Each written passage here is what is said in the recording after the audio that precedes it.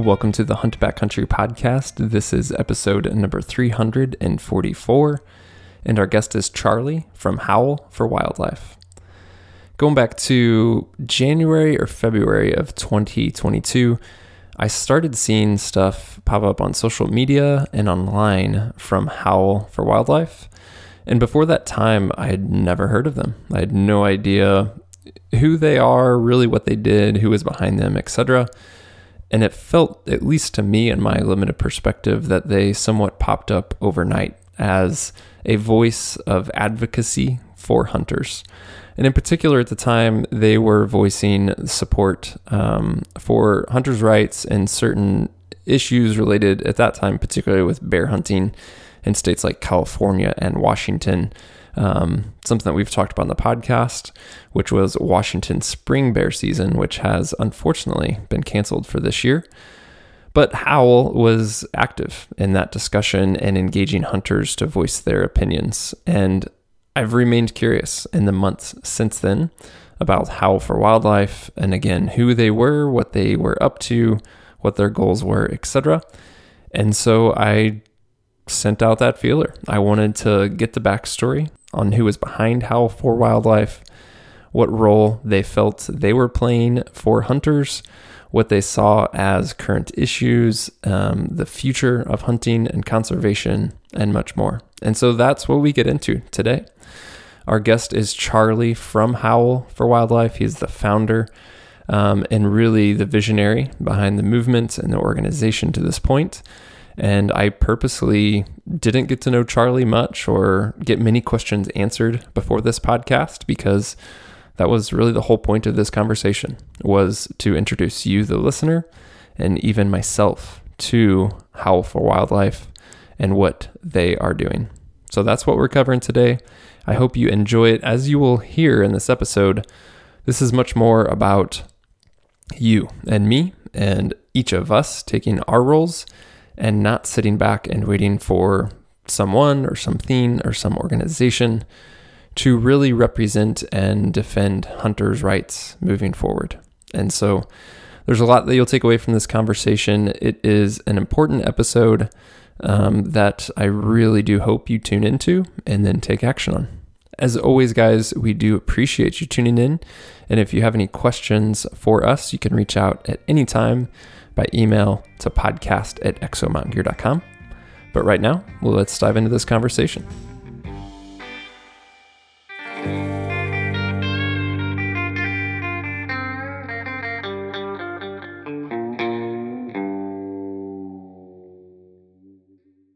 All right. Well, Charlie, welcome to the Hunt Backcountry podcast. I'm super excited to chat with you today, man.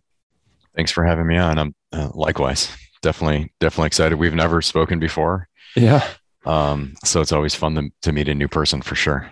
Yeah. I was telling you just like super briefly my context. As you said, we've never spoken before. I reached out by email to get you on the podcast, but I feel like I'm in a position where maybe a lot of the listeners are. Maybe they've seen Howl for Wildlife like on social media or online, but they don't know a ton about it.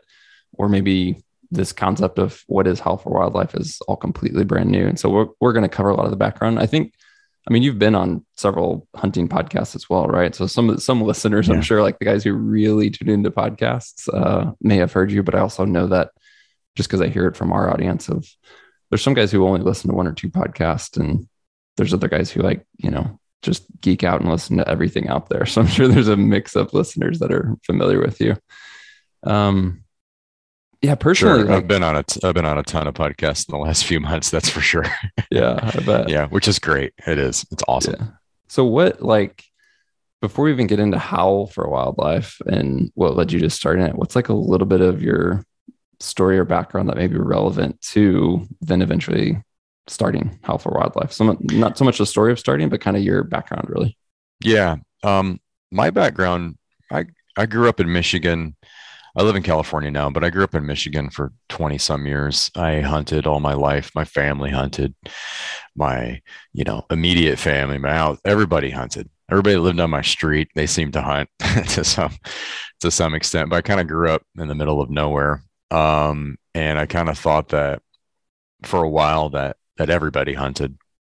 You know, we'd go to northern Michigan or southern Michigan or the Upper Peninsula, and it doesn't seem like it was that long ago. And people had, when they came back with their deer, we usually hunted when it was super cold, but nobody, you just got the deer out, just field dress the deer out, and nobody would skin it or anything. So you just see a bunch of deer on top of cars and trucks and trailers and everything, and it was no big deal for a while, So my first memory is watching a chicken's head get cut off in our backyard. I mean, that's how I grew up, and I understand that's different than some people, and I respect that, and I understand that, and I think I take that when I speak with other people that haven't grown up that way, that have maybe only seen hunting from, I don't know, maybe a bad place or whatever, just a different place. They haven't personalized it. They haven't associated it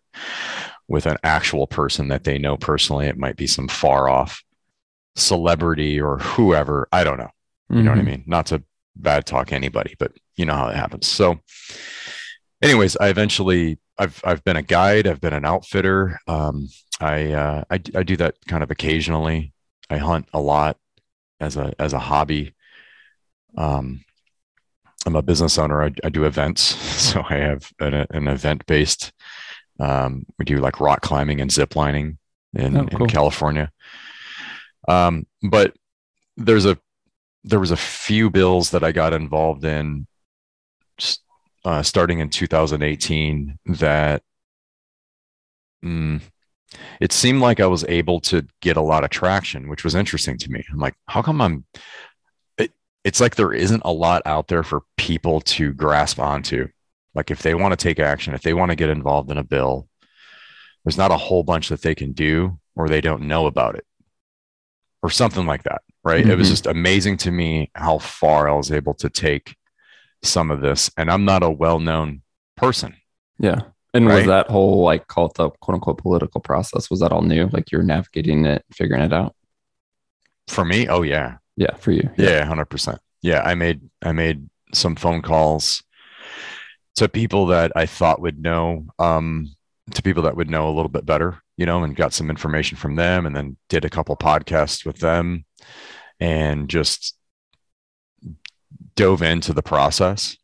And it was mostly about decision makers and how to reach them, how each bill has people connected to them. And those are the people that need to be reached at that point in time. And those decision makers can change as well if a bill gets pushed along. So yeah, just kind of learning that process, digging into bills. There's, I guess you're probably familiar with, there's pork added into the bill or something like that, where they'll have a bill that's about, repaving the roads, but something will be in there that's about, I don't know, supplying money to, Uganda or something just totally off. You're like, what is this? What does it have to do with this bill? So there was things like that. And that was actually one of them. There was a wild pig bill, which coincidentally is brought up again. So that was in 2018. It's actually been dug up again for 2022 and reintroduced. And it has language in it that has nothing to do actually with wild pigs, and has totally different intentions. So things like that. And then a year ago, January 2021, there was a bill introduced to ban bear hunting in California. And I don't remember exactly why, but for whatever reason, it just got me fired up. And immediately I was like, all right, we did some stuff with this pig bill in 2018. We need to do something with this. And because that's a huge bill. And it was a Senate bill endorsed by a senator from San Francisco. And I don't know, I just felt like this one's going to be bad for some reason. And so that's when I started kind of a grassroots push on social media to get as many people involved on this California bill, as many people involved across the country, not just Californians, and like get the hunting industry involved and get everybody. Because to me, it just didn't, it's like, well, how come only Californians can get involved in this. That doesn't make sense. Hunting affects everybody. We hunt out of state. Wildlife doesn't know any boundaries.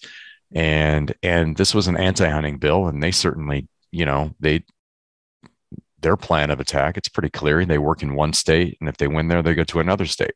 Mm-hmm. So there was a lot of reasons, but I just wanted to mirror, what the anti-hunting orgs do and be as effective as they have been. Mm. And it's being organized. It's using technology, and it's being organized. And both of those, I think the hunting industry was lacking in. Mm-hmm. So that spread like wildfire. And so many people got involved. And was this all still like a kind of you personally grassroots thing, or was this did Howl exist at this point? No, I was using change.org, which was just a petition.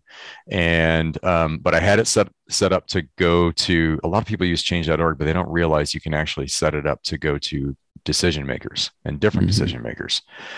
So we did that, and then we also had sort of a impromptu call campaign set up. So Senator Wiener's office in San Francisco was getting a lot of calls about this, along with other decision makers as well.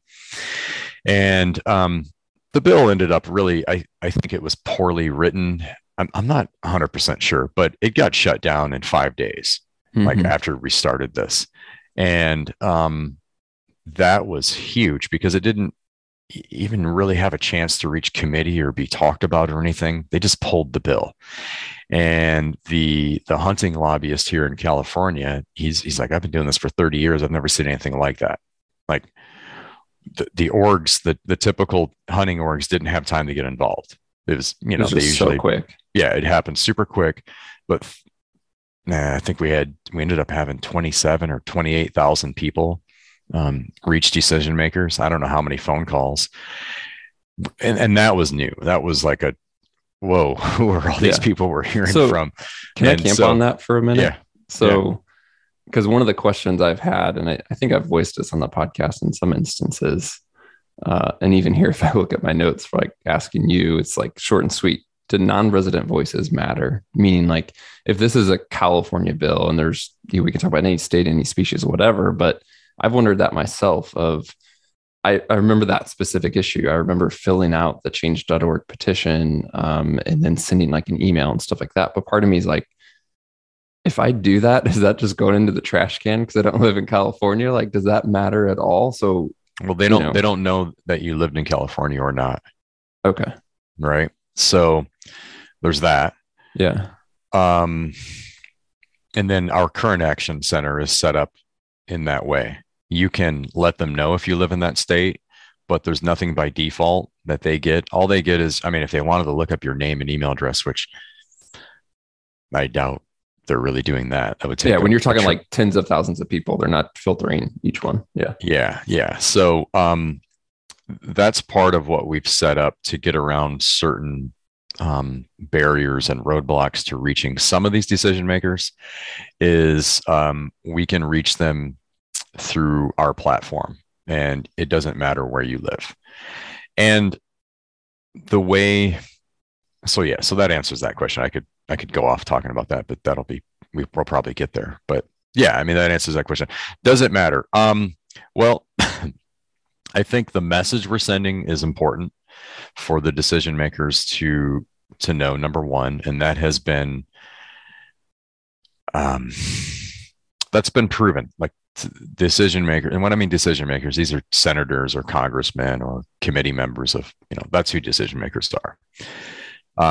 They have voiced that they really appreciate what has been in the emails that they've received, and it's helped them actually make their decision or transform or change their decision. One of the first actions we had in Colorado, that was one of the senators said that on the at the hearing. I think it was a hearing. I don't know what you'd call it. Maybe a hearing, but at the vote, right on the panel. She expressed her appreciation for that and learning more about the North American model of conservation. That's so that's even that like anecdote is good to hear because we're in kind of like pessimistic environment of politicians. They have an agenda. They're not going to change. They're not going to listen to the people, type thing. But Mhm. and there's certainly that is true in some instances, in some cases, or maybe of some people or certain issues.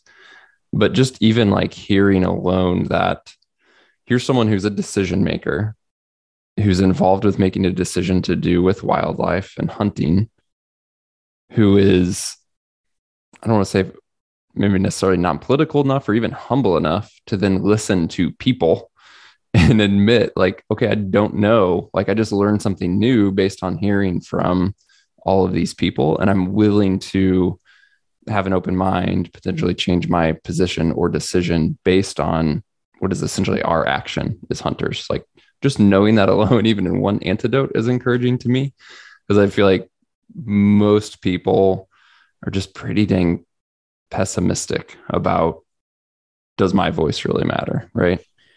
So you have the author of the bill and maybe the co-sponsors of the bill. This is actually pretty good because this is a same thing in Colorado. So you have the authors and the co-sponsors. They might be harder to change their minds because it's pride for them. They wrote it. This is their thing, Yep. right? Yep. But they're not the ones that are passing this bill necessarily. They might be on the board. They might be a part of the board that's going to be voting on it, but they're presenting it to either a small committee, an environmental committee, a wildlife committee, or an entire House or an entire Senate, which can be 50, 80, it can be a lot of people. Mm-hmm. So, I mean, if they're doing their job, which I know some do for sure, they are looking at these bills, they're hearing these bills, and they're certainly listening to their constituency. If they're like, hey, I live in hunting and ranch land in Colorado, and I'm hearing a lot about this, I'm going to be more involved. This is how I get my votes, and then if all of a sudden somebody, a decision maker who represents, let's say Denver or whatnot, where more people live, or let's say Boulder, because this is a perfect example. Because I think she represented Boulder. Anyway, it was close to that. She was one of the co-sponsors of the bill, and she emailed back to me. Now, what I mean is like, I'm filling this out like you did. None of these come from, none of this says, hey, this is Howl for Wildlife or any of that. It's just, we're setting up a line of communication between you and them. So I fill it out too. Right. Mm-hmm. And she emailed back and said, I'm still concerned about mountain lions in Colorado. I'm phrasing this, sort of paraphrasing this, but I'm still concerned about mountain lions in California. However, I wasn't aware of how extremely complex this issue is, and I have pulled my name from co-sponsorship, and I won't be voting for this bill at this time. Something like that. I emailed her back and I said, thank you. I'd love to talk to you about this if you had any questions. And she emailed me back. She said, hey, here's my staffer's information if you want to set up a time to talk. And I'm like, well, these aren't canned messages. Yeah. And a lot of people are getting those responses back. Because it's not a form letter and it's not coming from an organization. It's coming from Mark Helsing. Just go fast and confident. You said however you want. Yep.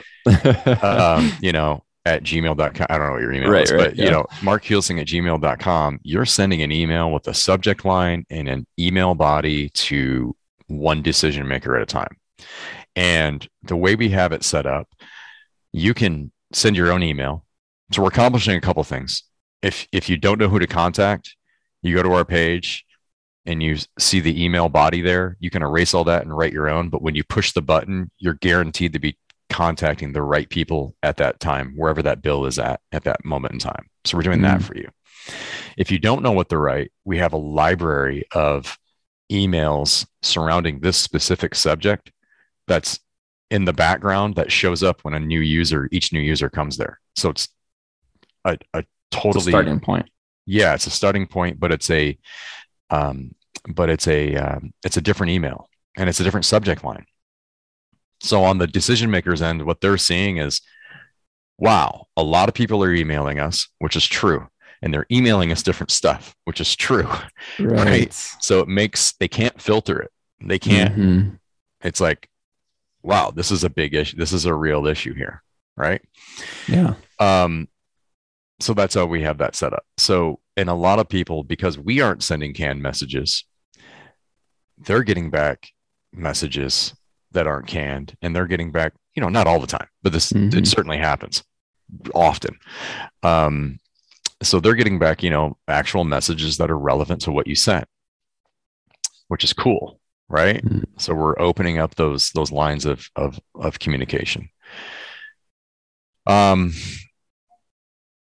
so yeah, I don't know where we were going there, but I think I Yeah. explained a little Can bit there. we, But yeah. you mentioned, so you mentioned a bit about the process and decision makers and Mhm. everything we just discussed. And it's helpful to remember that, say this certain position, this senator, whoever who introduced the bill isn't the only decision maker. I feel like Mhm. um, from my own ignorance of the process, like that's where my mind goes. Like this person introduced this bill, like let's contact their office. But as you said, that bill may have been introduced by that person. Maybe they are more entrenched on the issue. They have something at stake. As you said, they wrote the bill. Of course, they're going to fight for it. But it's getting in contact with those other decision makers, a committee or other people.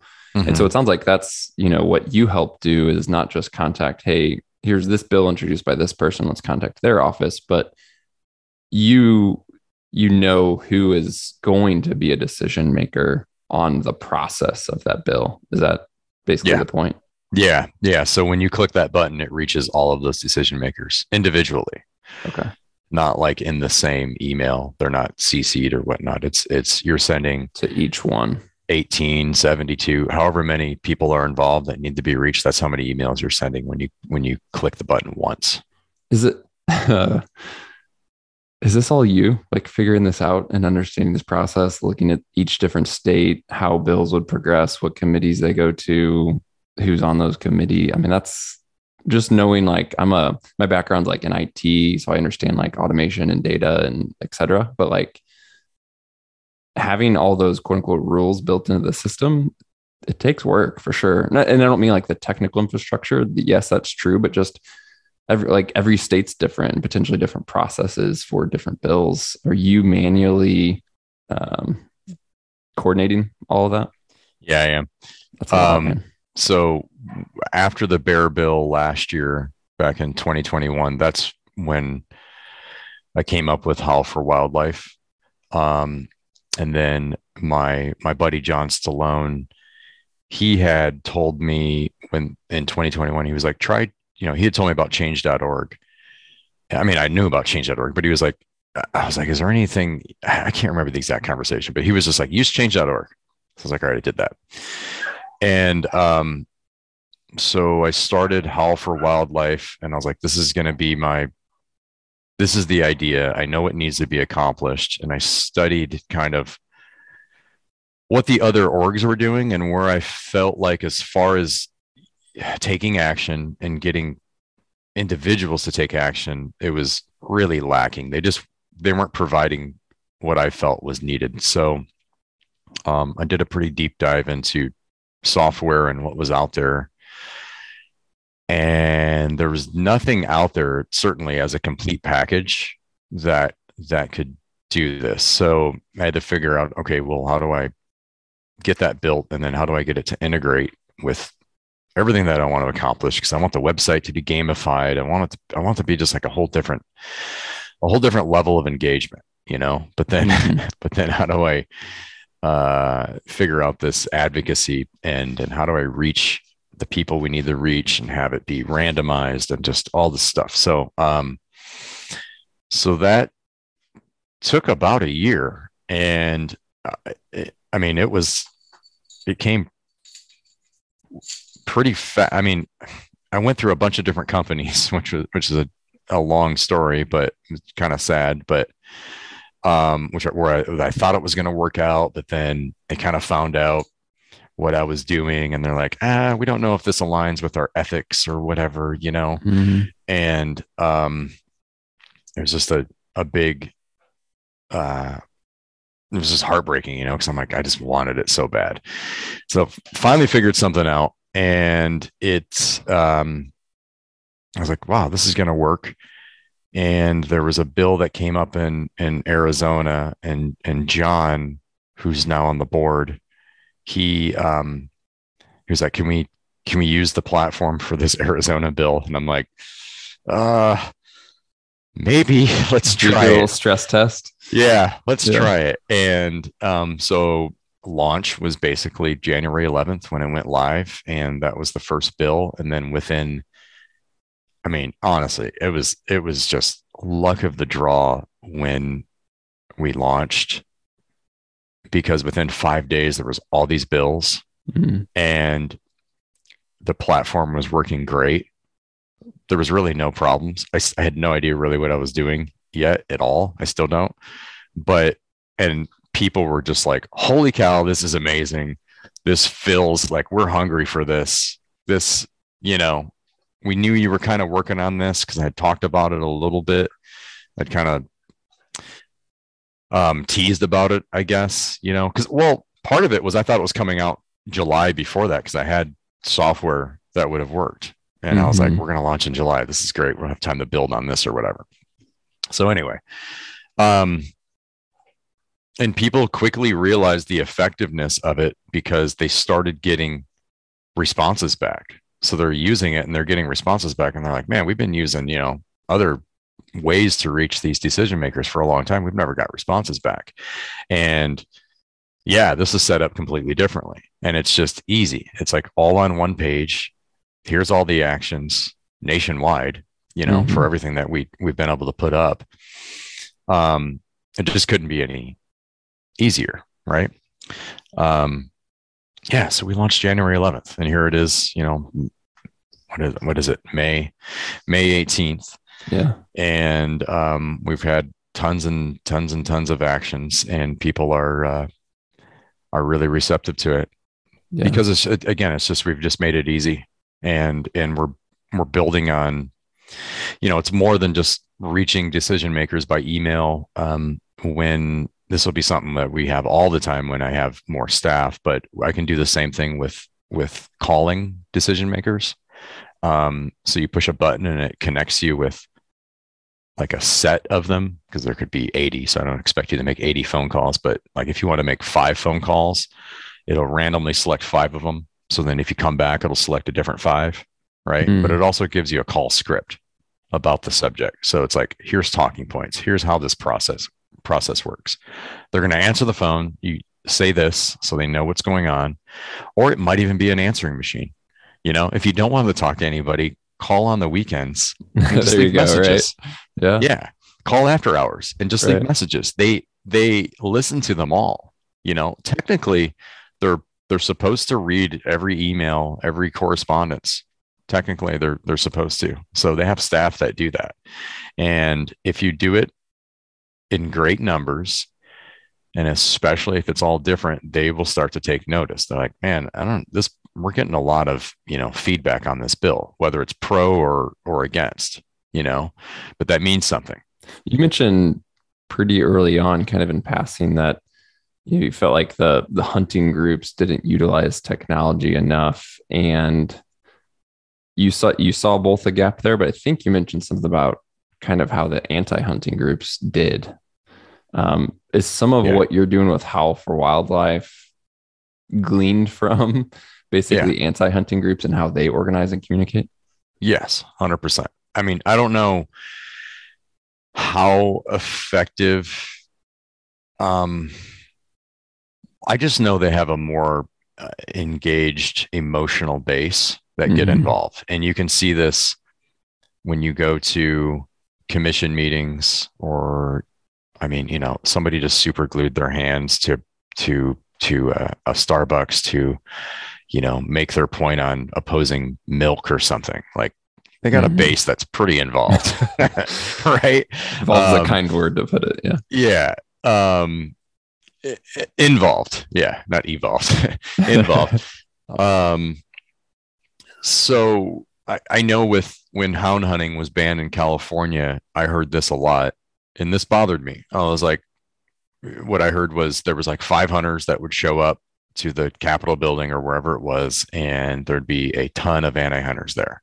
Like, all right, well, why aren't hunters getting involved? Is it because they don't want to be involved, or is it because they don't know how to, or they don't know what to do, or they're just, they're not engaged at this level? Is somebody trying to reach out to them? Like, I don't know. I don't know the answers to that. So to go back to the hunting orgs, how I know that they've worked in the past, and this isn't, I'm not saying this negatively. It's just they have their representatives and lobbyists and whatnot who go and represent their members at these, say board meetings or whatnot.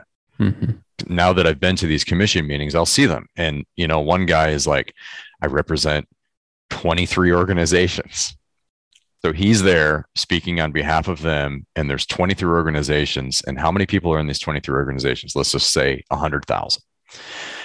So I look at that and I'm like, okay, that's great. I fully support that. And we need to continue to fully support that. And that's who I'm also trying to work with, because these guys understand this process a lot. But the way I see it is, you're telling me you have 100,000 people that aren't here and that haven't contacted. I'm like, okay, well, I'm going to get the 100,000 people involved. Yep. You're still going to do that, but now you're going to have an army behind you.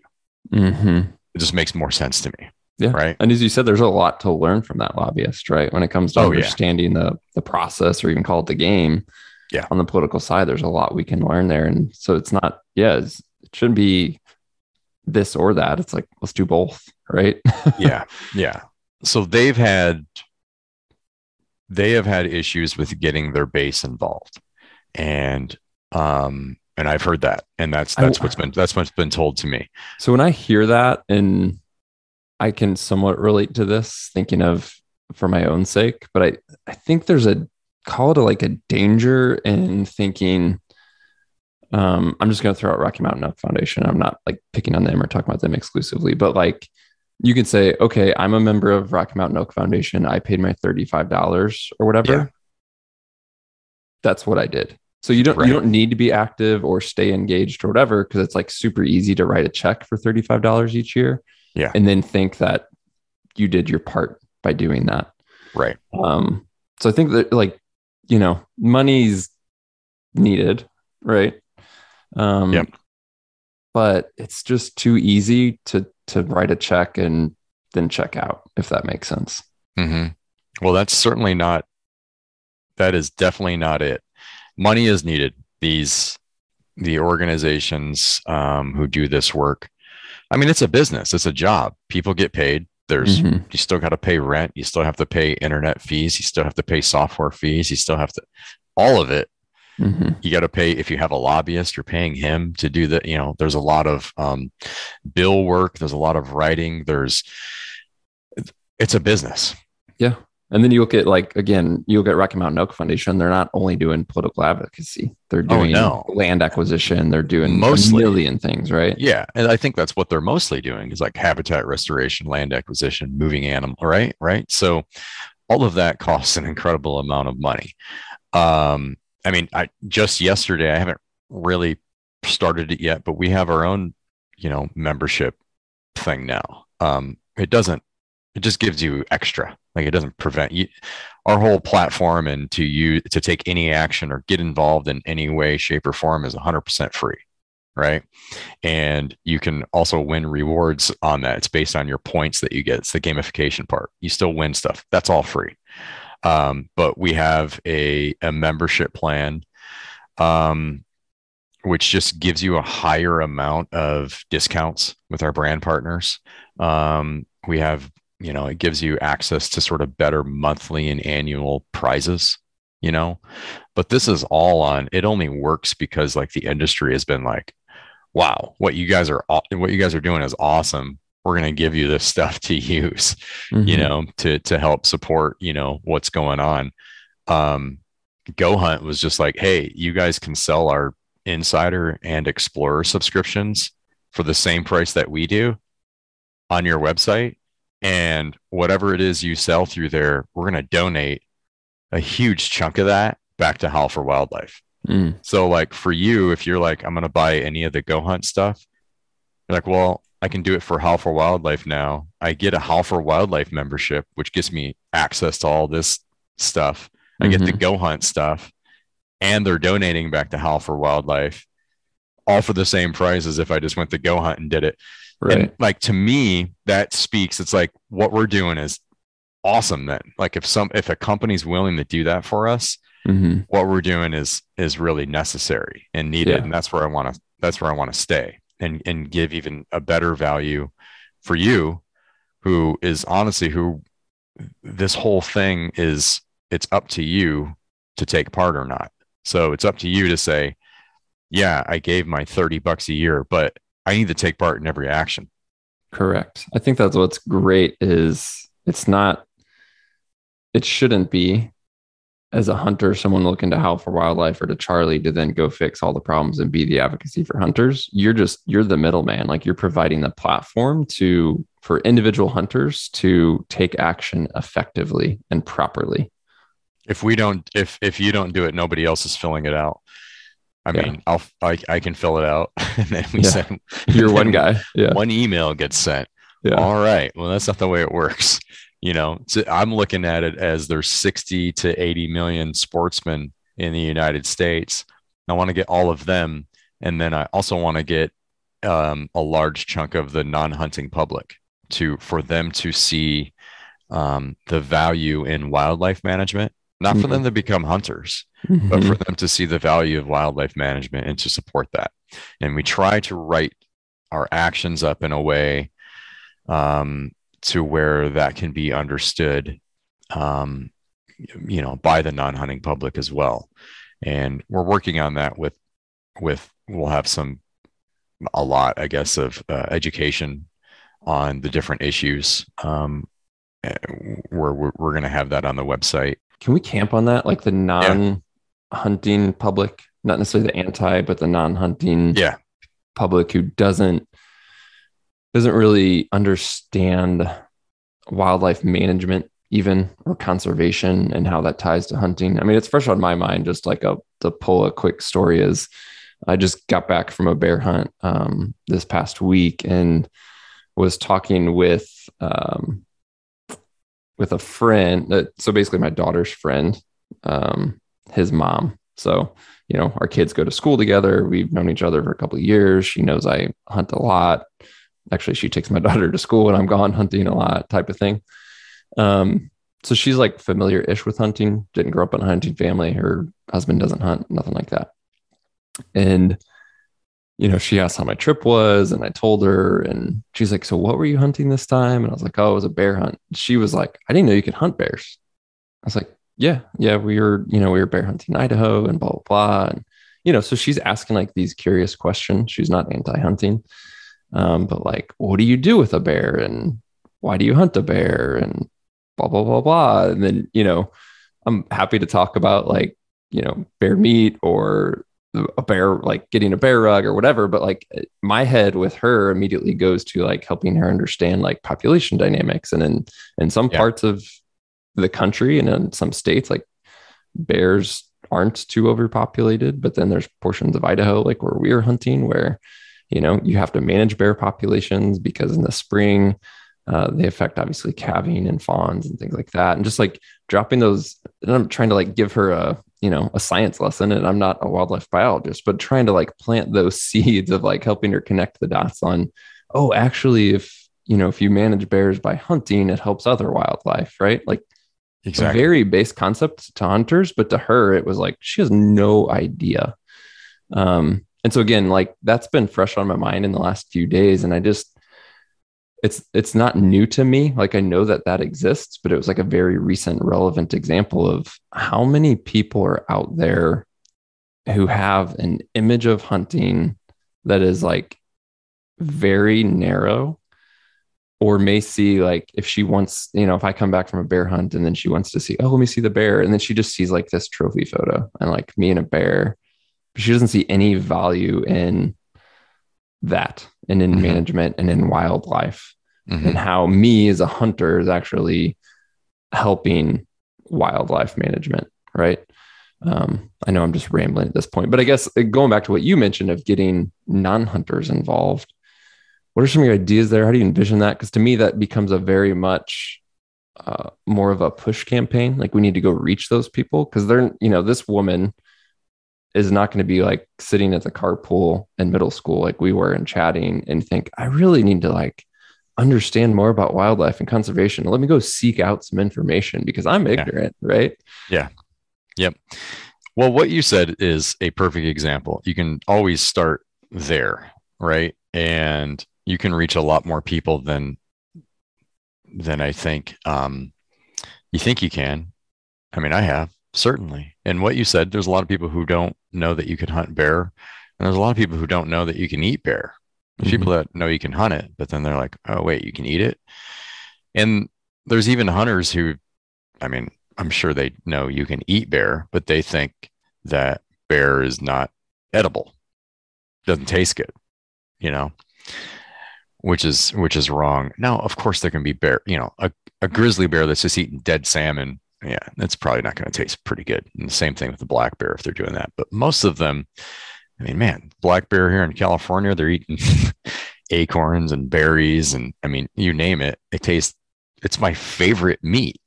It's actually my favorite meat. I'll take that over a blacktail or any other wild game. I like it. I love it actually.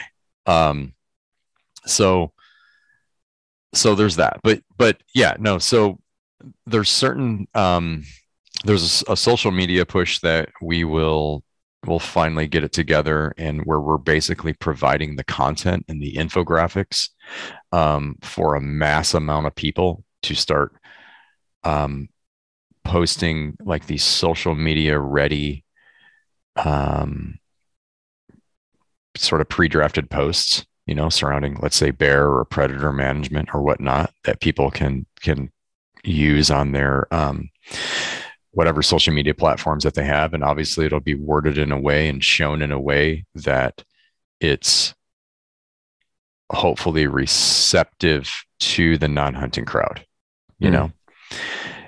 Furthermore, so this is again a where I've kind of taken from the anti-hunting orgs is they're they're considered a fringe group as well. Like PETA is pretty fringe to the majority of people.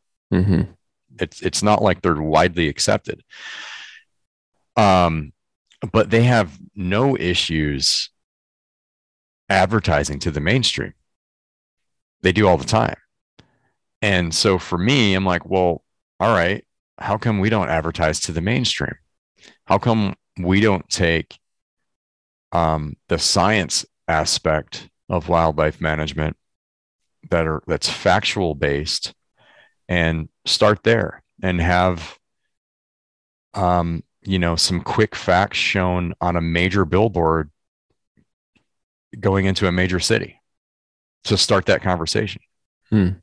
um, because that's what, if you don't know any better and you've only been exposed to what PETA has shown you and you don't have any friends and you didn't grow up that were hunting or anything like that, and you just have only seen what's been presented to you, and you might care, you might not care, but you sort of have something in the back of your head like, oh yeah, hunting, why did we do that? They're just, oh yeah, trophy hunting, they're just Mm-hmm. trophy hunters.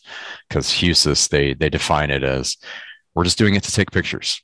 Mm. We don't eat the meat. That's what they've said.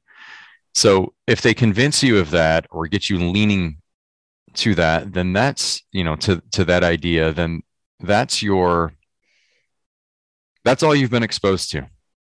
So why don't we throw something out there that makes somebody think, oh, not necessarily, I don't know if it's going to completely convince them, but get them Mm-hmm. thinking a little differently, Mm-hmm. right? And to sort of challenge what they've seen in the past or heard in the past or whatnot, and then give them a place to go where they can learn more. Like, is that like really like hunters? And because of the Pittman Robinson Act, there's been, however many billions of dollars have Right. gone to wildlife management. Like this happens all the time. I really don't listen to any podcasts except for Joe Rogan because it's both entertainment. It's whatever, but I listen to it quite a bit. Yeah. And when I'm running or something, and this happens a lot. And Joe isn't. This is a great example. Joe is not the most informed hunter. He's a new hunter. He knows what he knows. He's hung around the guys that he's hung around, but he's new. He's fairly new to it, but he's always trying to learn. And he had on a professor the other day, but he brought up hunting and how the true conservationists are really the hunters, and they're really putting the money because of all the stuff that they buy, the money and the guy was like, really? That's true? Like, that's not just anecdotal. He goes, oh no, that's true. Jamie, look it up. Yeah. Like how many billions of dollars and what percentage of this tax, on long guns and handguns and all that, go to. And so he broke it down and the guy was like, wow, I didn't know that at all, and that's important, right? Like right there, we could have a billboard. I made a few months back in January. I took something from the Congressional Sportsmen's Foundation because they have so much good data on there. And I'm just like, why are we preaching to the choir? Like, why do we keep telling hunters this stuff? Yay, let's pat each other on the back. Right. That's not we're not bad. This isn't where the battle is. Like that's ammunition, and we're using ammunition. Look at all the ammo we got. Yeah, you got to send it. Well, why don't we send it? Like, it's crazy to me.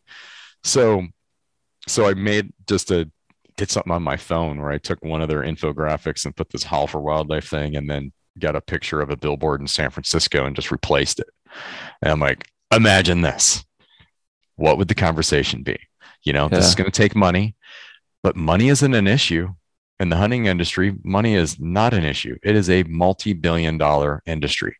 But can we take some of it and point it, in this direction?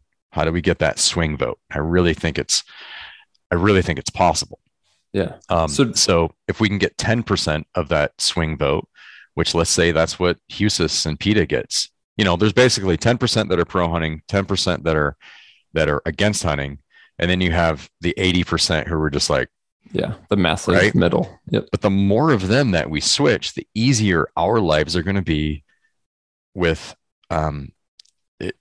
persuading these decision makers to vote to be pro wildlife, actually. Right? I think anti-hunting is anti-wildlife. Yeah, that's a good way to put it. So that's just going to make it easier for us. But I feel like we've been not trying to make it easy for us, so this is a different way to do it. Yeah. So because anytime people see an organization, which we've talked about, obviously how wildlife is, but we've talked about how it's different from others in the industry. But you mentioned membership. I know there's like a donate thing. So money that comes to Howl for Wildlife obviously goes to operations. And then do you see that outreach that you just mentioned, literally maybe a billboard or something similar, but is that where you see using Howl funds to do, is that type of work? Yeah, that's what I would love to do. Yeah, absolutely. I think once when this gets built up to where we have that money, like everything there's so much ground that's covered here that people are already doing. And I'm looking for, how do we go somewhere else? Where just like what we're talking about, nobody's doing that. So that's where I want the money to be spent. Like I want that to be our campaign. Yeah. I'm not trying to take away from anybody else. And like, oh, we're just going to do it better or whatever. No, like there's a lot of land out there for us to do work in a different manner.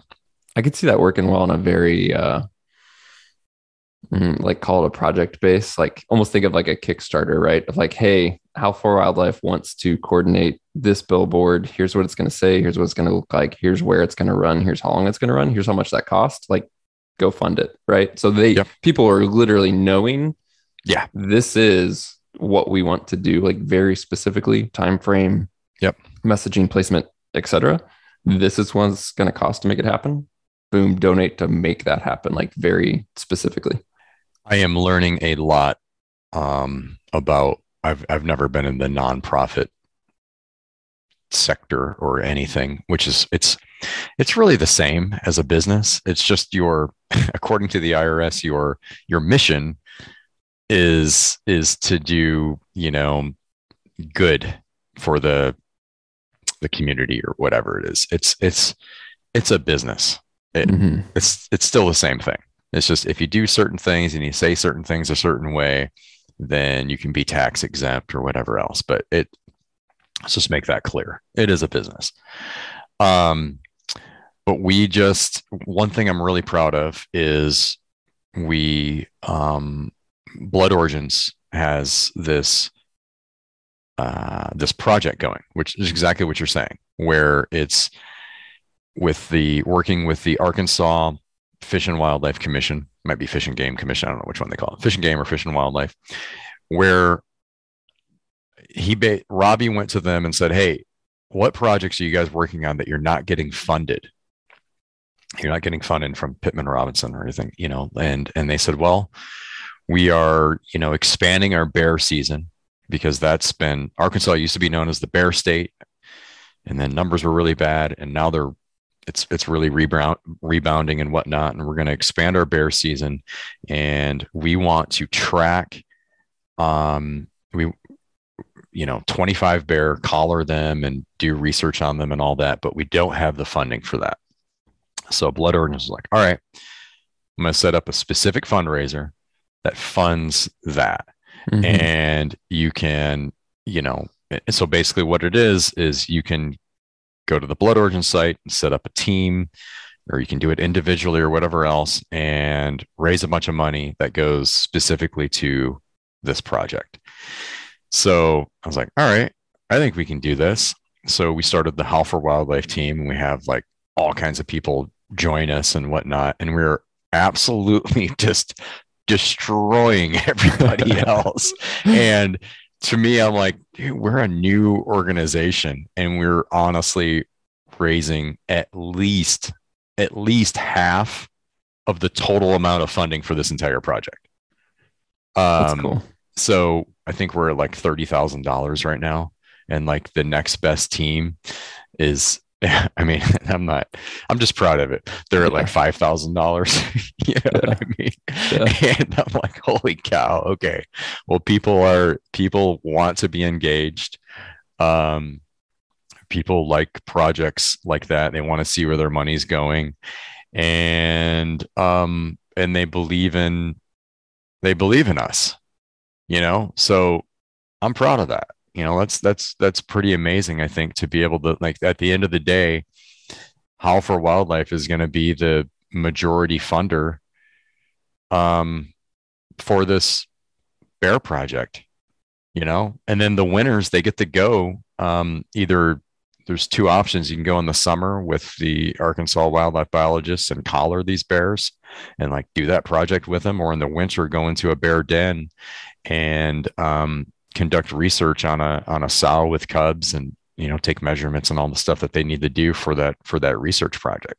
And the winners are going to be there along with that. So I get to be there, with that, and I'm like, wow, well, this is cool. Yeah. So no, to your point, that's definitely a good project, and yeah, that's certainly something we can do with with sort of the mainstream marketing campaigns that I'd like to do someday, for sure. Yeah, that's cool. So we've covered a lot of ground. There's going to be listeners who are still like trying to piece together what exactly this is, how it works, get them to the website. Can you just kind of walk us through, as we wrap up this conversation? Someone goes to the website, what are they going to see?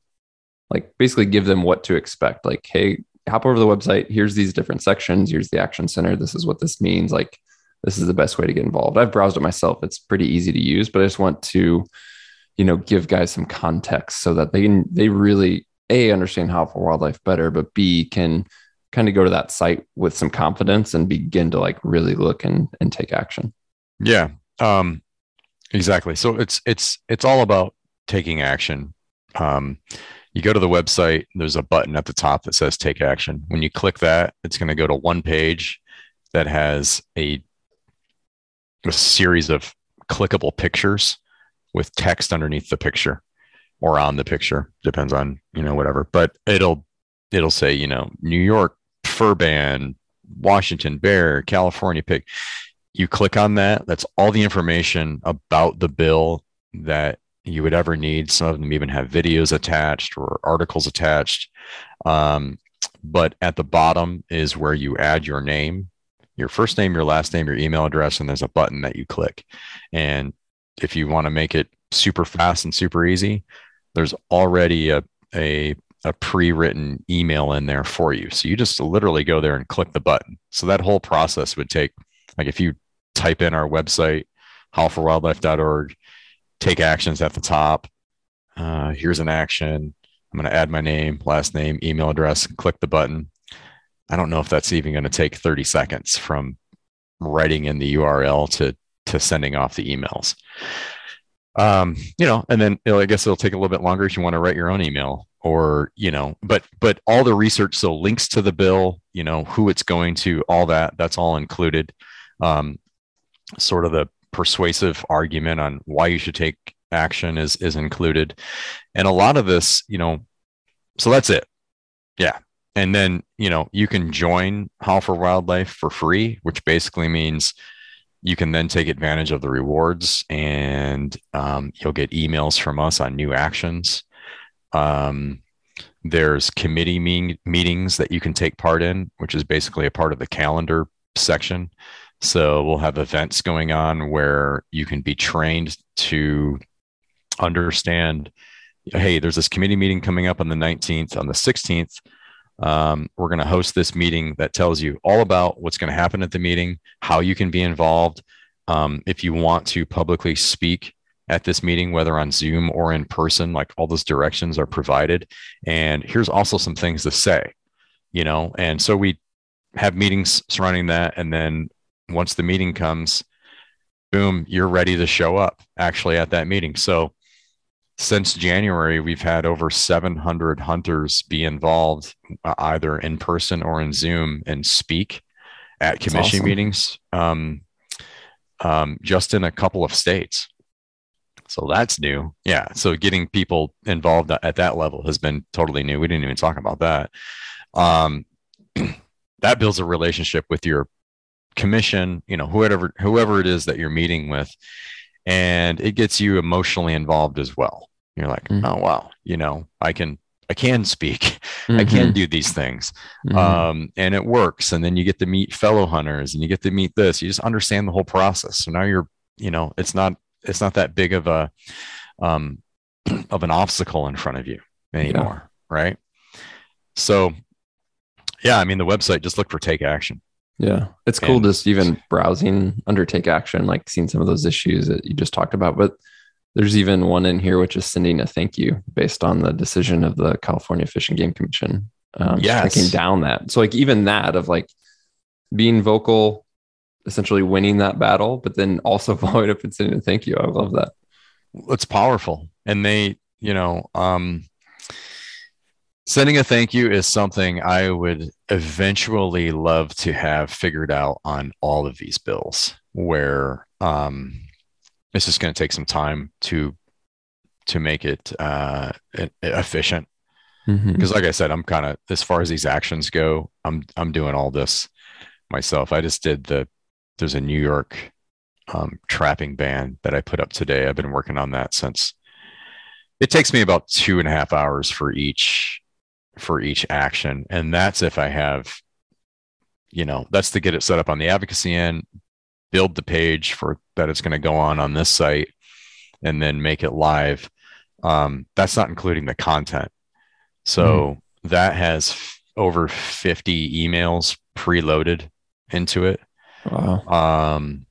And a bunch of different subject lines and all that. So what I'm doing is partnering with, so that one was provided by Fur Takers of America. So I'm like, hey, I don't really know much about trapping, but you guys do.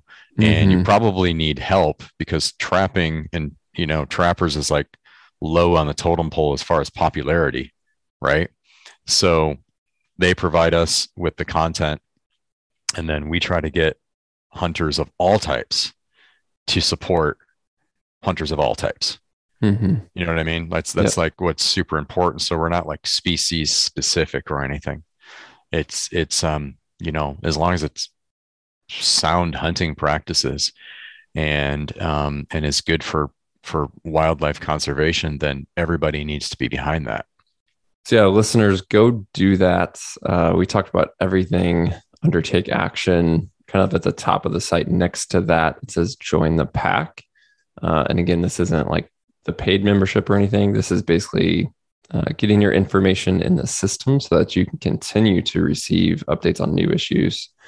So you don't have to keep coming back and say, take action and see if there's this new issue. Like you just mentioned putting one up today, but you can actually receive updates on issues that you can take action on in the future as they come about. So anything like, and I feel like we've covered the bases, not obviously answered every question or talked about everything, but it's been a good introduction, as I said up front, for me personally to understand what Howl for Wildlife is, what your vision is. I'm excited, man. Anything else though, before I let you go, that you want to make sure and leave the listeners with?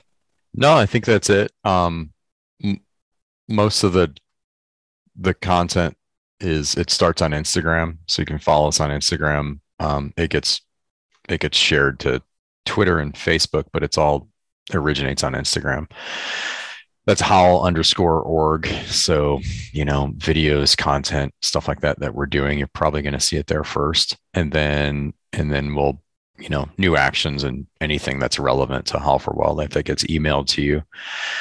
No, that's it. I think, since January, I think now it's over 750,000 actions taken through our platform, which is insane. That is. Which is really, that means a lot. Like that tells me something. Like not even, once we actually get big, we can engage millions of people. Yeah.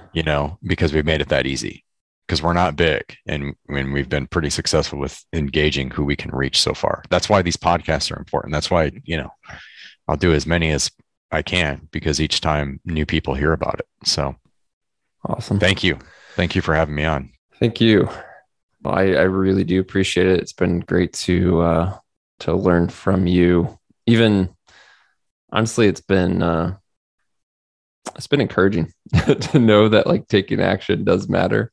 Like I said in the past, I've done things like fill out those change.org petitions. I've emailed people on issues that maybe aren't in my state, and I've literally just been left wondering, like, hopefully that mattered. Hopefully that was helpful.